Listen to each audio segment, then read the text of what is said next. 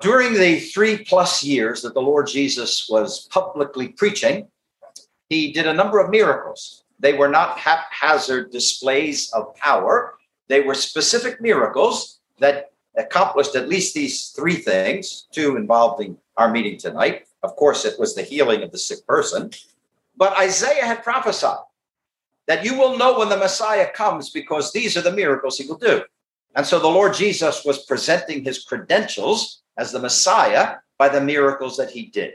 But also, and perhaps more relevant to us tonight, the miracles that he did allow us to see in the physical realm our problems as far as our souls are concerned, and they illustrate for us God's salvation. So, for instance, if you were here last evening, my good brother, Mr. Baker, reminded us that spiritually we are blind and that we need to receive our sight. And now there are instances in the Bible where the Lord Jesus opened the eyes of a blind man. So that miracle in the physical realm helps us understand truth in the spiritual realm. So I want to read to you a miracle that the Lord Jesus did. And if any of this sounds confusing or complex, I assure you that it is a very simple message that I want to leave with you tonight. Mark's gospel, please. Mark's record of the life of the Lord Jesus. And we'll read in chapter 5.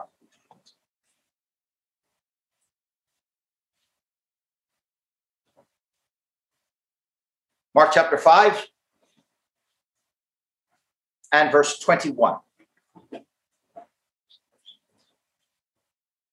Mark 5 and 21. And when Jesus was passed over again by ship unto the other side, much people gathered unto him, and he was nigh unto the sea. And behold, there cometh one of the rulers of the synagogue, Jairus by name, and when he saw him, he fell at his feet, and besought him greatly, saying, My little daughter lieth at the point of death. I pray thee, come and lay thy hands on her, that she may be healed, and she shall live. And Jesus went with them, and much people followed him and thronged him. Now, there are just some word meanings here that are very helpful to understanding. That idea of people thronging him, the Greek word that is used has the idea of crowding around him to the point of suffocation. So if you have ever been driving on the New Jersey Turnpike, when in the vast wisdom of the highway repair group, they shut down not only the car lanes, but 2 of the truck lanes, and 6 lanes of cars are trying to get into one lane. And you imagine the cars crunched together like that. Crunch is a bad word. That all trying to get into that one lane. That's the picture here. The crowd now was constricted as if they must have been moving through a narrow area. And the crowd is pressing to the point of suffocation around the Lord Jesus. Verse 25, and a certain woman, which had an issue of blood 12 years, so she's hemorrhaging for 12 years, and had suffered many things of many physicians, and had spent all that she had, and was nothing bettered, but rather grew worse, when she had heard of Jesus, came in the press behind and touched his garment. Now, Matthew tells us that she touched the hem of his garment. Luke tells us it was the border. Notice 28, for she said, and that carries the idea of she kept saying, she was repeating this to herself in her weakened condition. She kept saying, if I may touch but his clothes, I shall be whole. And straightway, immediately, the fountain of her blood was dried up, and she felt in her body that she was healed of that plague. And Jesus, immediately knowing to himself that virtue had gone out of him, turned him about in the press and said, who touched my clothes? Now he knew exactly who touched his clothes. Just as God knew where Adam was when he said, Adam, where are you? The Lord Jesus knew who touched his clothes. But he wanted her to come out. He didn't want her to go through life thinking that she had stolen a blessing from him, like Jacob stole a blessing. So he said, who touched my clothes? And his disciples said unto him, thou seest the multitude thronging thee, and sayest thou, who touched me? And he looked round about to see her that had done this thing. But the woman, fearing and trembling, knowing what was done in her, came and fell down before him and told him all the truth. And he said unto her, please notice this terminology, daughter. In chapter 2, he addressed a paralyzed man and called him son. And here he calls this woman daughter. Remember, there's a man standing by his side, biting his fingernails, wanting to get through this delay because his daughter, his 12-year-old girl, is lying home at the point of death. But now he's going to hear that what he felt for his daughter, the Lord Jesus feels for everybody. And he calls this sick woman daughter. Thy faith hath made thee whole. Go in peace and be whole of thy plague. Now, we don't have time to read about the curing of the daughter, but I just want you to think about what we have read. Whip out your phone and take a photo of that scene. The crowd around the Lord Jesus, the disciples trying to make their way through to follow him, people pressing it to the point of suffocation. And then notice that out from the crowd, you will see a feeble hand reaching out, trying desperately just to make contact with the Lord Jesus. Not to speak to him, not to throw her arms around him and welcome him like Zacchaeus, just somehow to reach him. If you took that picture and you showed it to philosophers or to theologians or to doctors and you said, what's the significance of that? They would look at it and think that there was really nothing of any staggering importance. But because this was the moment where this woman came in contact with the Lord Jesus, this was the moment that changed her life. And surrounding you tonight in this tent, there are men and women who from this book found out what the Lord Jesus did for them at Calvary, and they trusted him. They came in contact with God's truth, and it changed their life. So I want you to think then about the moment that changes our life. This passage is going to answer three vital questions. First, why salvation is needed. Second, when salvation is sought. And finally, how salvation is obtained. So we're looking at a physical healing, but what we're thinking about is the spiritual need that each of us has in order to get to heaven, that we need salvation. Now, why was salvation needed? Well, in her case, it was the hopelessness of her plight. She has been hemorrhaging for 12 years. She is weakened, horribly weakened. Do you remember what the Bible says about us? Romans chapter 5 and verse 6 says that we are without strength.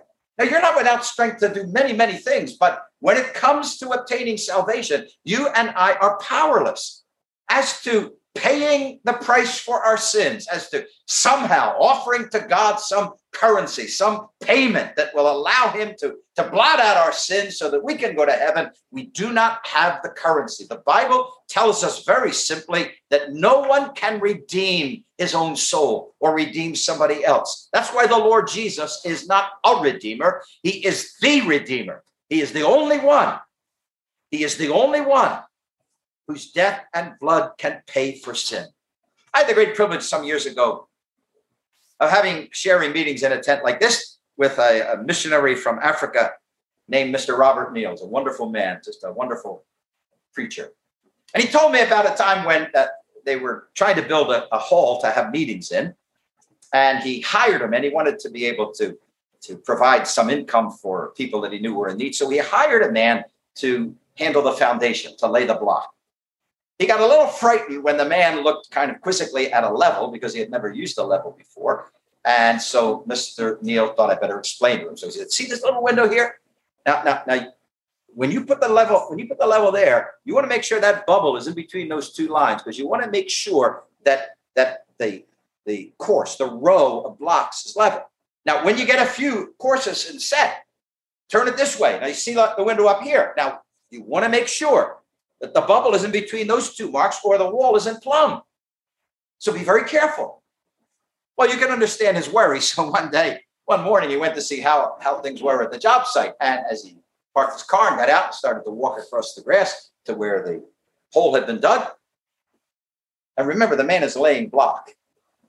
But Mr. Neal hears pounding. He can't figure out pounding. What is he possibly hammering? When he got to the hole and he looked down, the man was holding the level like a baseball bat. And he, with all his might, he's swinging at the wall and he's hammering it with the level. Mr. Neal jumped down and said, stop. What are you doing? You're going to break the level. What are you doing? And he said, I did what you said. He said, I put the level up against the wall here. You told me. And it's leaning. It's not plumb. So he said, I'm trying to straighten it out. No, Mr. Neal said, you don't understand. The level will show you the problem, but you can't fix it with the level. See, the level will show you the problem, but the level doesn't fix the problem. Now, the 10 Commandments, as we call them, the law of God, it shows us the problem. See, I read the law and I realize, yes, I have sometimes wanted things that I didn't have. Yes, I have sometimes stretched the truth and lied. Yes, I've committed this sin. No, I have not loved the Lord my God with all my heart and with all my soul and with all my strength and with all my mind. So I look at the law and it tells me I'm not level, I'm not plumb, I'm out of line, I'm a sinner. But you can't take the law and fix the problem of sin. We need a Savior to do that. And this woman is coming to the Savior because she can do nothing for herself. See, she's not only weak, but she reminds us that we are powerless to save ourselves. We have no capacity, by the way, even to hold on to life. We can take all the safeguards we wish, pop our vitamins, look both ways before we cross the street. But the Bible tells us that nobody has power in the day of death. See, nobody has power when it's actually death that's knocking at the door, not just the disease, that nobody has power to hold on to his life. So here is this woman. She reminds me that we have no capacity. In fact, just to borrow from the excellent message of my brother last evening, you remember that the Lord Jesus said, except the man be born again, he cannot see the kingdom of God. He can't grasp truth about the kingdom of God. We don't have that capacity. I have a friend, he's now in heaven, but I met him years ago having tent meetings in Iowa. And something about Iowa Christians, I will tell you, you're not in their home very long visiting before they want to tell you how they were saved. And so first time I met Harlan, he started to tell me. I was attending gospel meetings. And he said, I was listening to the preaching and I thought to myself, now I can see it all. I can understand. I can see it all of what the men are preaching, but I'm just not saved yet. He said, do you know 2 days later, I realized I can't see a thing. I'm lost. And I'm going to need to find out from God's word how to be saved. So we are reminded again and again in the Bible, in contrast to all our supposed abilities and accomplishments, that when it comes to saving ourselves, we are helpless. But notice that her condition was worsening. So whatever money she had gone to this doctor, to this physician, to this man. She had tried whatever avenues possibly could bring her healing, and she was nothing better, but rather grew worse. The Lord Jesus likened us to sheep wandering away. And the longer that a sheep wanders, the farther it gets from the shepherd. Sheep don't turn around and come back. They don't have that homing instinct. They just keep going. And the longer that a person remains in his sins, the longer he's traveling away from God. If there are young men and women in the meeting tonight, could I just tell you that the best time to be saved is right now while you're young. And if I have the privilege of speaking to some older friends here tonight, please allow me to tell you the best time for you to be saved is now. Now. There will never be a better time for you to make sure that when your life is done, you will be in heaven. We live in a world, as I've already said, of increasing danger and mortality. The psalmist likened it to our walking in slippery places where we could take a wrong step and we could die. We could be in the wrong place at the wrong time. I don't think I will ever forget reading an article written by a man in the state of Maine. He was a reporter, so he was allowed to write his own article. And if this was a headline that wouldn't catch your eye, I don't know what would. He wrote, I am scheduled to die this year. I am scheduled to die this year. Started out very small. He began losing weight. He had a slight slurring in his speech. Then he noticed a twitching of the tongue and he went to a specialist. Now he described what happened. He said, after the tests were run, my wife and I sat across from the specialist. He never looked at me and he never spoke to me. He looked at her and he said, Mrs. Kasonic, his name was Richard Kasonic. Mrs. Kasonic, your husband has a disease that is fatal. There is no cure. There is no medication. He has 1 year, if he's lucky. He had amyotrophic lateral sclerosis, better known as Lou Gehrig's disease. He stumbled out of that office that day, that medical office, with just one sentence in his mind. Your husband has a disease for which there was no cure. No cure. This is how he closed his article. I am 42 years old, and I don't want to die. I don't want to leave my wife. I want to stay with her. I want to stay with my 3 kids. And then in some of the most poignant, non-biblical words I have ever read, he ended his article by saying, oh, if I could stop the world from turning, if I could stop the clocks from ticking and make time stand still. He felt he was being carried relentlessly on to a moment when he would have to die because he knew that he only had a year. He described being what it was like at his last Christmas, at his last New Year, knowing that this next year would be some day when he would die. The picture showed him sitting at the head of his table, his wife pouring coffee with children on either side of the table. And then those words, oh, if I could just stop the world from turning, if I could make the clock stand still, if I could just make time stand still. But I can't.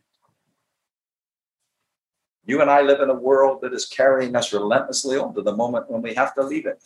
I am so glad that on a July night in 1966, I prepared for the inevitable moment when I have to step from this world. I got ready for it by trusting Christ. I came to him like this woman came to him. In fact, you'll notice that when salvation is sought was when her money was all spent. It's the emptiness of her purse that drove her to the Lord Jesus. She had gone everywhere else. She had tried everything else. Now she comes to him. Maybe you've tried a lot of ways to find peace. Maybe you have tried a number of things to fill your life and heart.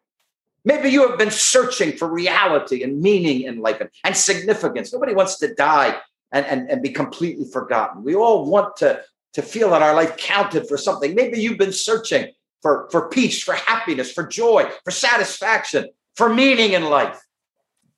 She finally comes to the Lord Jesus. You remember, it was fear that drove the dying malefactor to seek salvation. Remember his words to the other malefactor? Don't you fear God? We're getting exactly what we deserve. This man hasn't done one thing out of place.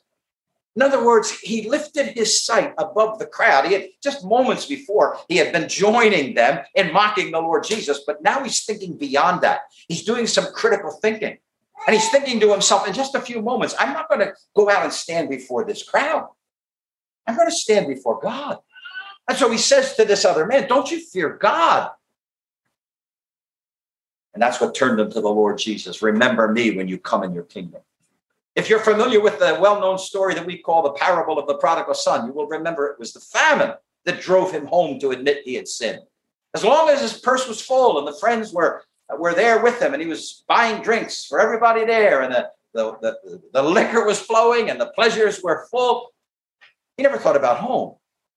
But when he had spent all and the famine hit, he began to think of all that he had turned his back on. And he comes home to say, I have sinned. Here, it was failure. No one else had been able to meet her need. And so she comes to Christ. So as I close, will you notice how salvation is obtained? First of all, there's a man here. And he's desperately concerned for his little girl. My little daughter lies home at the point of death. She's on the borderline of eternity. Please come. And the Lord Jesus says, I will go. And I suppose that this delay must have been intolerable.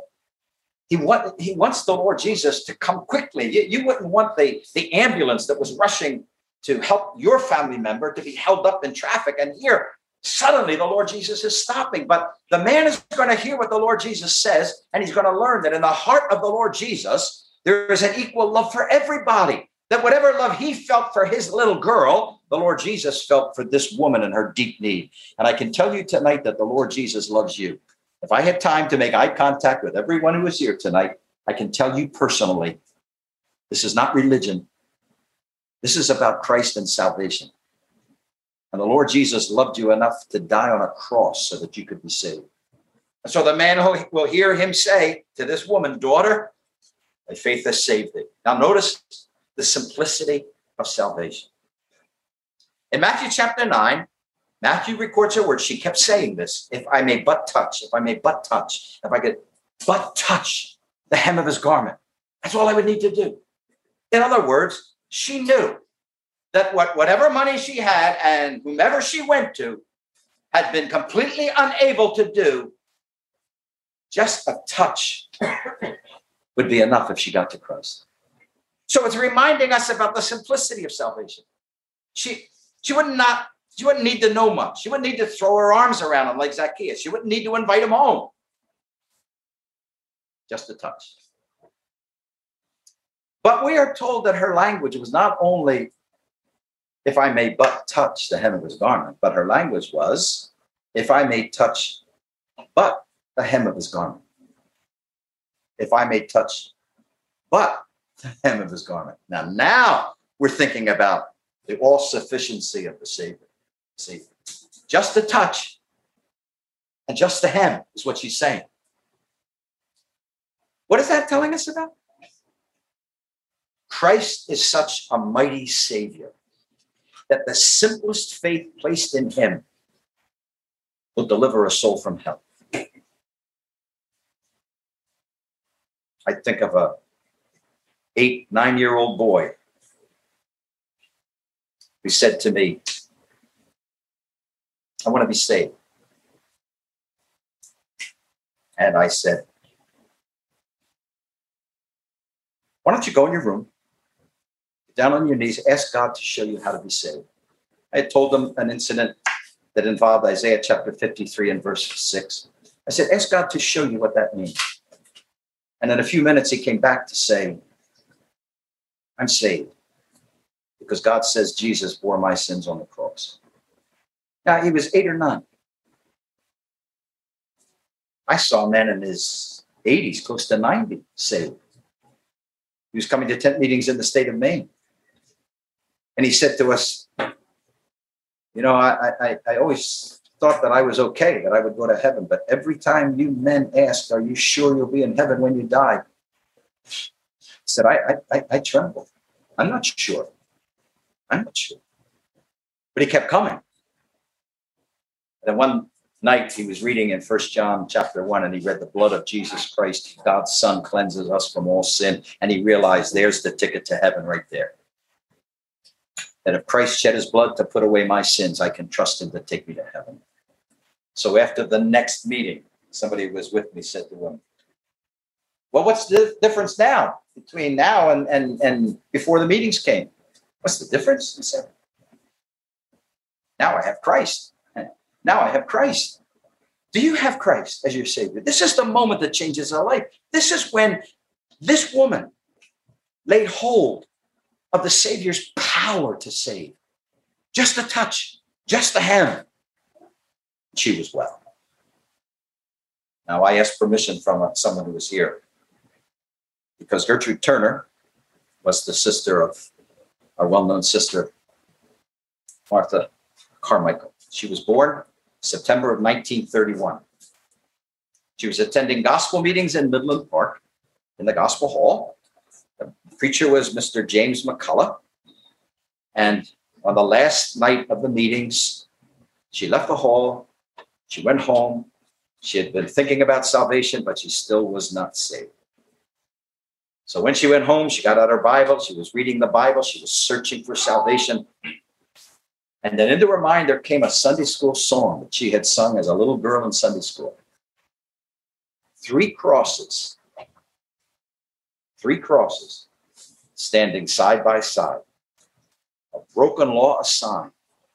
2 for their own transgressions died. The middle one for mine. And on November the 21st, 1954, Gertrude realized Jesus went to the cross for me. Jesus died for my sins. So fast forward, please. It's 1985. I've been asked to speak at her funeral. If you're familiar with the Midland Park Gospel Hall, there are 2 rooms up at to either side of the pulpit. And I was in the room on the right as you look at the platform. And I'm not the sharpest pencil in the box, so I didn't notice this right off. But I was looking over comments of what I wanted to say. And I saw that the date that she was saved was November 21st, 1954. And then it dawned on me that that day of her burial was November 21, 1985. 31 years later to the day when she trusted Christ, she was being buried. when your day comes to be buried, as it will, let's be honest, when your day comes to leave this world, will you have had a day when you personally trusted Christ as your Savior? See, if you trust him tonight, you'll be saved forever. Not because there's anything great about faith, but because there's something great about the Savior. He'll save you tonight. Just a touch, just a hem, just a simple trusting the Lord Jesus will bring salvation to you.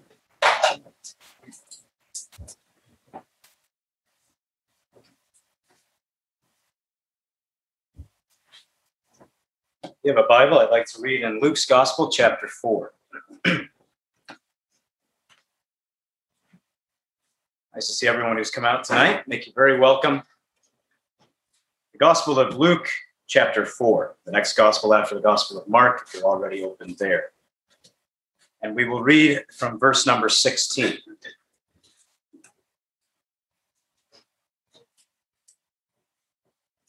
Luke chapter 4 and verse 16. Speaking of the Lord Jesus, and he came to Nazareth where he had been brought up. And as his custom was, he went into the synagogue on the Sabbath day and stood up for to read. And there was delivered unto him the book of the prophet Isaiah. And when he had opened the book, he found the place where it was written, the Spirit of the Lord is upon me, because he has anointed me to preach the gospel to the poor. He has sent me to heal the brokenhearted, to preach deliverance to the captives, and recovering of sight to the blind, to set at liberty them that are bruised, to preach the acceptable year of the Lord. And he closed the book, and he gave it again to the minister, and sat down. And the eyes of all them that were in the synagogue were fastened on him. And over to Luke chapter 19.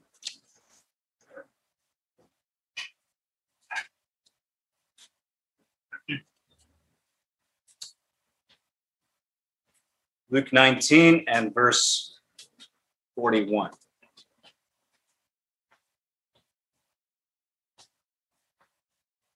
And when he was come near, that is the Lord Jesus, when he was come near, he beheld the city and wept over it, saying, if thou hast known, even thou, at least in this thy day, the things which belong unto thy peace, but now they are hidden from thine eyes. For the day shall come upon thee, that thine enemies shall cast a trench about thee, and compass thee round, and keep thee in on every side, and shall lay thee even with the ground, and thy children within thee. And they shall not leave in thee one stone upon another, because thou knewest not the time of thy visitation. I want to follow with what you have heard tonight, and I want to speak about one word that will kind of encapsulate my message. It is the word opportunity. If you were listening closely to Mr. Higgins, you would have noticed that there was a woman with an awful disease. And in the reading of that portion of the Bible, do you know what she understood? She understood that there was a man who could cure and had cured every single disease. It says in the Gospel of Mark, I think it is in the early parts of that gospel, that when most physicians go home for work, when the sun is setting, that all the sick showed up. And it says this, he healed them all. Every single one healed by this man, the Lord Jesus Christ. But here was a woman, and she had tried different things, as you have heard. And she knew that there was a man who was at a bit of a distance away. But she knew that if she could get to him, right, just a touch of just the garment, she would be healed. She had one opportunity, and quite literally, she seized it. Quite literally. My friend, it says here in the Gospel of Luke chapter 4, really an amazing thing. I don't have the time to go into too much of what it means, but the Lord Jesus is opening the Old Testament. He's opening the book of Isaiah. He's showing that this trajectory, there was a message that predicted his arrival, a message about the Christ, the one who would be the coming king. And he begins to read. And it's a message that's all about him, this village carpenter. And as he closes that part of Isaiah, he closes with those words that this person who was coming, himself, the Lord Jesus, he was coming to preach the acceptable year of the Lord, to preach the year of God's favor, to preach the year when God is offering salvation. to preach the year of opportunity for sinners like you and me. Because, the next phrase in Isaiah 61 says this: to preach the acceptable year of the Lord and the day of the vengeance of our God. Now, you'll notice he didn't read that. He didn't read that he was coming to preach the vengeance of God, because since he came into this world, died on the cross for over 2,000 years, we are following Christ to preach that. I don't know what you think of 2021, but this is the favorable day of God. This is a great time, not because of how things are socially or politically, but because God is offering salvation to you tonight.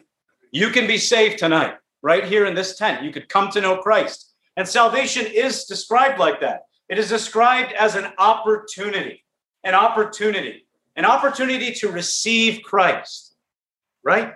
We've already heard mention of Bartimaeus and that blind man outside the city of Jericho. Jesus was passing by. This is your opportunity, Bartimaeus. But the crowd says, no, just be quiet. But you know what he said? He kept crying out, one opportunity. One opportunity. He understood that this was his opportunity. What we read at the end of Luke 19 was a city that didn't understand. A city that continued to reject the gospel. And I'm not sure how many times you've heard a message like this. I don't know everyone who's here tonight. But they had faced all the miracles. They knew all that the Lord Jesus had done. They knew the sermons and the teachings he had given. And they continually rejected him. And it says he stood over the city and he wept. He wept. Why? They did not understand the time of their visitation. They didn't understand their opportunity. My friend, tonight, this is your opportunity. This is your opportunity. And to be faithful to the God we represent, this opportunity is not guaranteed tomorrow or next week or next month or next year. It's just not. Salvation is offered. It is announced. And the terms God deals with is this: now is the accepted time. Now is the day of salvation. Today, if you hear his voice, don't harden your heart. This is the terms of the Bible. The opportunity is today. There was a preacher from a previous era who used to say this, that the opportunity of a lifetime must be captured during the lifetime of the opportunity. Everyone got that? I know it's a little bit late here. That the opportunity of a lifetime must be captured during the lifetime of the opportunity. And this is not the opportunity of a lifetime. This is the opportunity of eternity. This is not 70 to 80 years. This is forever and ever. And it must be captured when it is offered, and it is offered today. We live our lives that way. Opportunities. My phone service is T-Mobile, and I'm not advertising, but Tuesdays, there's an opportunity to get things for free or at least a discount. And today is Wednesday, I suppose. And, with all the busyness, I didn't load my T-Mobile, and I missed it. Oh, I could write a great story about everything I had going on, but it's offered on Tuesday, T-Mobile Tuesday. And so many businesses live that way, function that way. But there are things that are offered at a certain time. Maybe many of you, if you're anything like me, you live your life. You plan your vacations, you go on your trips based on when there's opportunities. If I were to ask a congregation like this today here, that all of a sudden, Delta Airlines coming out of COVID-19 is offering round-trip airfare to somewhere in Florida for $40. It's only open tonight from 7 to midnight. You just going to sleep on it, friend? You're just going to say, well, yeah, I think most people would plan a trip or at least take a look. Why? Because they understand that every other place functions, that there is a time and when something has to be claimed, an opportunity. That woman understood it. Everyone who has met the Lord Jesus Christ has understood it. I understood it when I was saved. The day I was saved, March 22nd, it was as clear to me as this, although the words didn't fall from the sky. It's now or never. I need to be saved today. And if you're not saved, and perhaps you've wanted to be, or you've known about the gospel, I just wonder, has it ever come like that? Like even the story that you've just heard of the boy who wanted to be saved. Has it ever been like that, that I want to be saved now, not next week? I don't want to wait till the next meeting or the next series of meetings or anything else. I want to be saved tonight. Those are the people who get saved. And they want it today, because that's the terms God uses. Now, there are certain opportunities that it's okay to pass up, like round-trip airfare to Florida. Actually, when I journeyed here, there are people back where I come from, and they said, you're really close to New York City. I didn't know that. But I said, yeah, you're very close. You got to see the city. You got to see it. Right? I have to take advantage of this opportunity to go see the city. Now, I think, with all due respect, you will understand that if I don't go see the city, my life is not going to crumble. You understand that? I am not going to be an awfully disadvantaged person. What they mean is that there is something that it would be great to go see. It'd be something that you should really make it a priority, but it's not a life or death thing, you see. But when it comes to salvation, the word means rescue. And so it implies an emergency situation.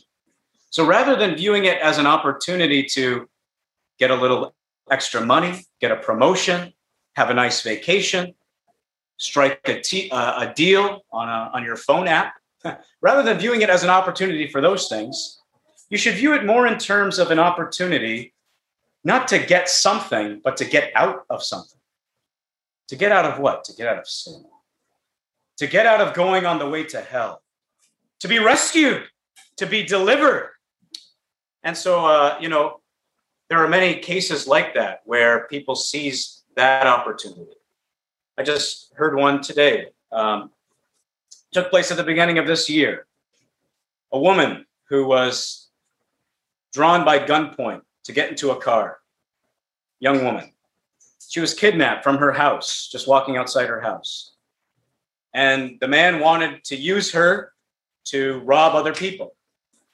She would go in and he at gunpoint would take their money. Finally, she was no longer needed. So he popped the trunk and told her to get in. And then he pulled up into a gas station and he said, "This is the last stop. That's the end for you." He went in, and as he goes into the gas station, that woman had, and as some trunks have in vehicles, an escape, the little latch on the inside. She understood she had one chance. One shot. And the moment that car door closed, she counted, trying to estimate how long it would take to get from a car door inside the gas station. And she pulled it, and she jumped, and she ran. Now that's coming a whole lot closer to the opportunity of salvation. It's life or death, my friend. It's heaven or hell. Forever. Forever. Not for the weekend. Not for the summer. Forever and ever and ever. With no change and no return. And so you need to seize the opportunity as an emergency. That's why even the Jewish man I read about, who was caught with the SS uniform, right? Sorry, not caught with it, but he had it. Somehow he had it smuggled into the barracks there in Auschwitz. Do you know the penalty? A Jewish man with an SS uniform? Do you know what happened to him? I think you understand. You know what he did that night? He put on that SS uniform and he walked right out of Auschwitz. Because he had one shot, one night to get out and be safe. And my friend, tonight, you are welcome, very welcome. But I want to tell you this. This is your opportunity, your day of salvation, a day of great favor from God. But tomorrow may be too late. Tomorrow may be eternity for you, could be eternity for me. We believe in the any moment, imminent return of the Lord Jesus Christ. And what you have heard today so plainly in the gospel, what you need to do is do exactly what that woman did. You need to reach Christ tonight. You need to trust the Lord Jesus Christ tonight for your inward problem of sin and be saved. This opportunity is an absolute necessity. It is an absolute necessity. It's not like having, like we've already said, not an opportunity to go on vacation, but the opportunity to be free from sin. It's an absolute need. That's why Peter, when he was preaching, said, we must be saved. I was having children's meetings with a man, maybe some of you would know him. His name was Jim Smith. Very nice man. And he was at the stage where he didn't really need the help with children's meetings, but I guess he wanted to. We were doing the verse, and that's the verse we used. We must be saved. And he walked up and he said, can I change it? I said, change the verse? Sure. And he took the eraser and he erased the W. We must be saved. And he flipped it around and he put an M. And he had all the kids say, me must be saved. Me. Now, that's not good English, but it's good theology. It's you, friend. It's not the person beside you. It's not the person in the back of the tent or the person in the front. It's just you. It's an opportunity tonight for you as an individual. I need this. Why? Because if I am not saved from my sin, from where my sin is taking me, I will die in my sin and I will be in hell. I will be in hell. You see, the Bible doesn't just describe sin as the things you do, the little mistakes you've made, the slips you've made. The Bible describes sin as a power that controls you. It says that whoever commits sin is the slave of sin. That's what the Bible says. The Lord Jesus said that. It says in the book of James that sin, when it is finished with you, not when you're finished with sin, but when it is finished with you, it brings forth death. And so you see, sin wraps itself around a person and will kill them unless they are saved. Unless they are saved.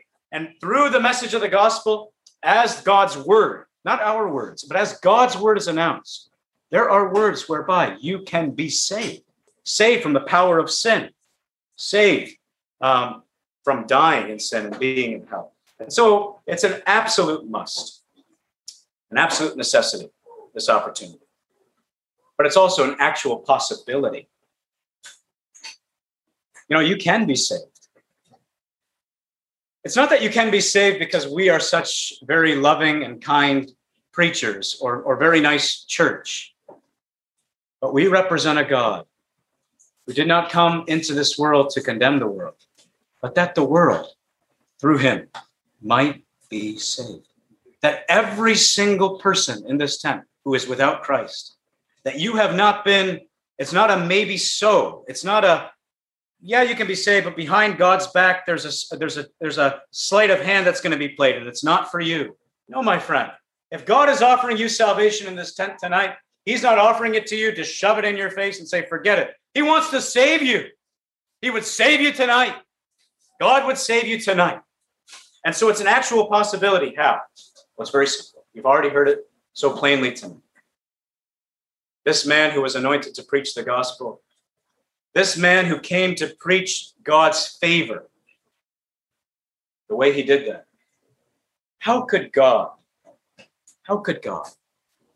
holy, cannot even look at sin, must judge sin, how can God ever be favorable, nice, kind, loving to us who are sinners? How?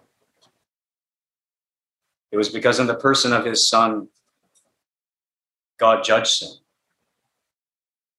on the cross. He went to that cross, hands outstretched. The very garment you have heard about that woman touched. They didn't even give him the dignity of leaving that on. They stripped it from him. He's nailed to the cross. In the sight of the whole crowd who passes by. What's he doing there? The Bible tells us Christ also is once suffering for sin. He's being wounded for what? For our transgressions, says Isaiah 53.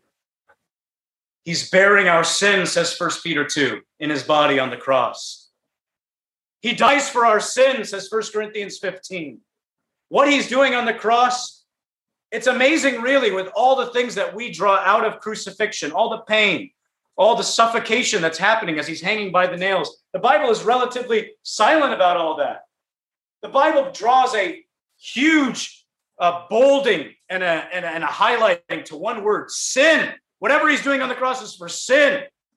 He's there for sin.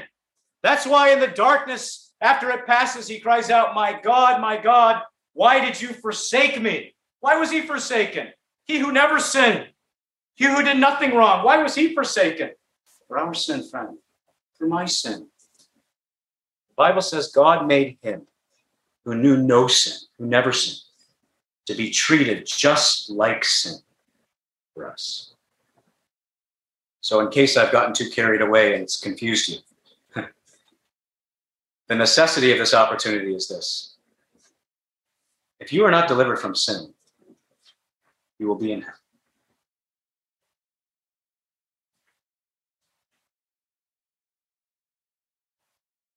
If you are not delivered from your sin, according to the Bible, you will be in hell. If you want a verse for that, let me tell you the words of the Lord Jesus. If you die in your sins, where I am, you cannot come. That's why this is an absolute necessity. The Lord Jesus, it says, he was delivered. He was delivered why? The Bible says for our sin. He endured the full judgment of God for sin. He satisfied God, said it's finished, rose again the third day, conquering sin. And now here's the opportunity. Where do you need to get to? Special church, special preacher, special religious rite? Do you need to say some special prayer? Do you need to have a special verse? No, my friend. You need to get to Christ. You need to get to the Lord Jesus, just like the woman you've heard about. You need to get to him. You need to get to him. And maybe you say, as Mr. Higgins was preaching, you know, Jesus of Nazareth, he came down from heaven. If he walked down this tent, I would touch him too.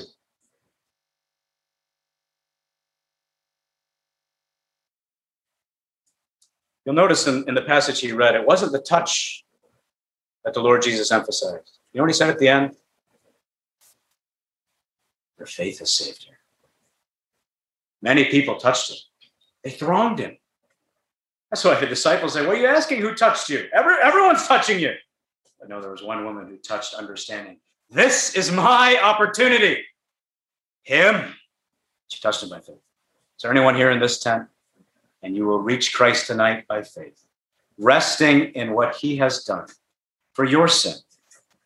You who deserve to be punished for your sin, the Bible says he was punished for our sin, resting in what God says, and you will be saved. The last thing, though, about this opportunity that I'll just mention is what we read there in Luke chapter 19. And I'm just going to mention it and close because I don't feel in my own spirit the state of frame to touch this passage for some reason tonight. You know, the Lord Jesus, when he said it, he wept. You see, the thing about an opportunity is you could miss it. I wonder if I were to just stop the meeting right now and say that I have come as a messenger from God, and everyone here who's not saved, it's too late. You can't be saved. What would you think? But just follow me for a moment here. If I were to say to you, it's too late, can't be saved. What would you think? Would you say it's unfair? Why is it not fair? Have you not heard the gospel? Was it not announced to you? Did you not know about your sin? Did you not know about what Christ has done? Was there not reason to trust him?